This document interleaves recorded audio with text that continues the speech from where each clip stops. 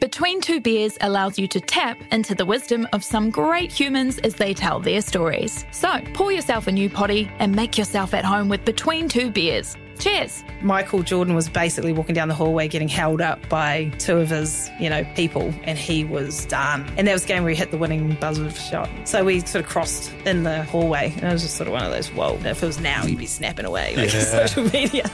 New episodes every Sunday on iHeartRadio or wherever you get your podcasts. Off the Coast, Tony Street, Jace Reeves and Sam Wallace. Morning. Hello. Hello. Merry Christmas. Is it too early to say that or not really? So I guess we're in the time now. For months. Have you? You're getting on, though. You kind of forget things. Yes. Well, welcome to our Christmas grotto. Educators is a real laugh. I mean, I've loved the series beforehand. Paul Glover, I know he's made a couple of appearances on there. Very, very funny. See him on a lot of ads on TV as well. You know, Paul Glover used to be my acting coach when I was a kid. I am not kidding. He's a wonderful man. Paul Glover is an absolute legend. We love him so much. He's great. Lovely. He's a good man. He's in real estate now. Yeah. He is. He's an auctioneer, which it's pretty hilarious. I mean, a few actors and people that, in the industry have kind of moved into real estate, and it's an interesting move, isn't it? It is at the moment, to do that. Sometimes you need to make money though, eh? You do. Well, I think you always do, I suppose. But I don't know that it's a strange world. It's a strange world. That's right. I don't want to upset any. I think acting skills would cross over really nicely into real estate because real estate agents are just acting anyway, aren't they? Well, yeah, I suppose so. Yeah. This house is great. Improvising as we go. Yeah. So Educators is a real laugh, and so is it based on teachers that you guys grew up with? Oh. You'd have to ask Yvette. I mean, Yvette plays the. I'm the receptionist. Yes, the sassy receptionist, no less, Yvette. Is she based on a receptionist that you had at school? No. Just I guess it must be just a whole bunch of receptionists I've encountered in my life. Yeah, there is a sort of a type, isn't there? A bossy kind of. Bossy, sort of lazy. Bossy and lazy. Power hungry. Yeah, all of those things. I think that.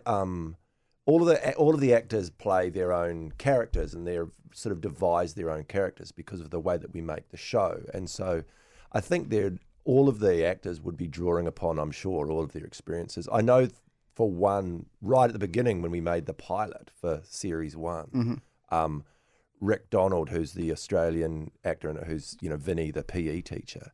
I wanted him to be the PE teacher right from the beginning because I had a PE teacher at high school who was really a bit like Vinny, used to curse like a sailor, was the basketball coach, was really full on, like a great dude, but also just so intense about sport. I had the same. I had very aggressive PE teachers. Very, very aggressive. I love that scene where he's punishing the boy.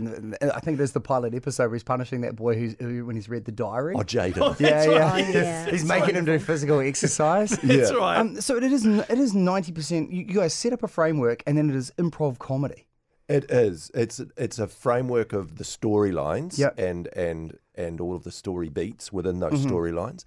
And then, we set the cameras up, and the actors, they all know their characters and who they are and what in any given scene, what their sort of motivation might be. Like Vinny, he's always about trying to, well, Robin, for example, the guidance counsellor, she's always about not really doing anything and trying to do less work and to try and get away with stuff. You know what I mean? That's her sort of always her modus operandi. So in any scene, and so they just riff and we shoot heaps and heaps like a doco.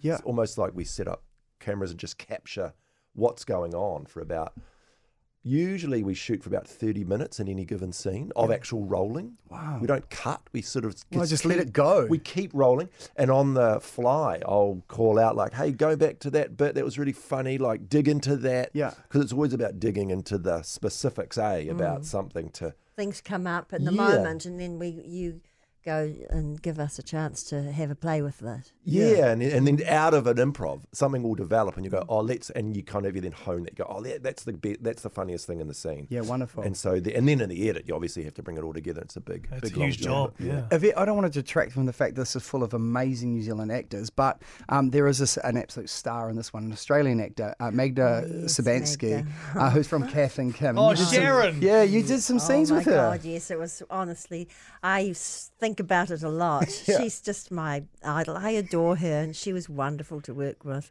It's just wonderful to have her in it. Yeah, is this just the most fun project you've ever worked on? It is, to be honest. And I always tell Jessie, I've just had the time of my life, you know, because it's so much fun. Most of us all know each other, and so it's really fun to have a laugh. And Jessie, your wife is the star of the show. You're the director. Yes. And how does that work? Like, if you've got an improv comedy and you want to be in your best mood, I film stuff with my wife and we argue. Right. So how does that work? Like, does that crossover work as and when husband Sam and wife? says he films stuff with his wife, he means for Instagram ads. Right. I should clear that up. Yeah. That's why she's grumpy. Yeah. You need consent, mate. You need to get it written down. Tell her about the and camera. signed. The documents need to be signed. We've worked on lots of things together over the years, and so our relationship just in general is very much we've got 3 kids, we've got our whole life together, and our work that we do together is this really rich kind of thing where if we're not working on each other's projects, we'll ask each other about them. Wow. And then if we are working on each other's projects, there's always this really great sort of debate about things. We don't bring any stuff from the rest of our lives into that work. I don't know. We just because we both know that you need to be clear of that stuff when you're making work. And I mean, obviously you draw upon your lives and things, but we've got a really good approach really because we've always done this kind of work, sort of collaborative work with ensembles and devising, not necessarily right. I mean, we're both writers, but when you're making this kind of stuff, there's a whole lot of the unknown all the time. There's a whole lot of things that you go into the way that we go into a production, a normal traditional TV production or film production would go, you're starting already, and this is all you know. You know what I mean? Yeah. But we love that sort of wild, wide open kind of book, really. So now, Yvette, you were on Shortland Street too. Now that's very scripted. Now The Educators is called an improv. So which is easier? Which do you prefer? Oh, improv. Don't like learning lines? Well, Neither. It's just a thing you do. But as far as being an actor and looking for comedy, it's just unmatched. I mean, we've proved it, and we've done. This is the 3rd series, and we did Nude Tuesday too, which was a sort of. Yeah, that went massive, didn't it? Oh, that's a different project and a different format. But we did. We improvised gibberish, and we did a lot of improv work for that. I feel like I've done a lot of improv stuff, but I think with cameras now, they're so good, and you don't have to have the same kind of lighting setup that you used to have with film cameras. They're a lot more forgiving, and so you can set up quicker. And you can just roll and roll and roll because you're not film. It's not film, right? Yeah. And so you can just do a 20-minute take if you want and not worry about it, and maybe use like 3 minutes of it at the end of it when you're in the edit or whatever. And I think it's more and more people are certainly starting to do it. This was something that Curb Your Enthusiasm gets made in the same way, and we didn't know that actually at the time. Oh, okay. We just wanted to embrace it because a lot of us have worked in this way in theatre or live comedy over back in the day, and it's just such a great way to keep things fresh because like this conversation, that's what it's like. You're just chatting and talking, and things come up, and you riff onto that, and you start talking about this, and it just feels a lot it feels really fresh, and I think that comes through in the. And that's exactly it. I was watching it last night, and it just feels like real comedy. It's brilliant, and it's just reviewed so well. You look at all the different scores it's getting around the world, and it's just everyone loves it. Yeah, you're right. You've proved you do it very, very well. Educators, the new season on TVNZ Plus from today. Jessie and Yvette, thank you very much, and congratulations, and have a great Christmas. Thank you very much. Exclusive, never heard before stories, first-hand details, and hot topics. With Coast Breakfast's Tony Street, Jace Reeves, and Sam Wallace. 90% of parenting is just thinking about when you can have a break.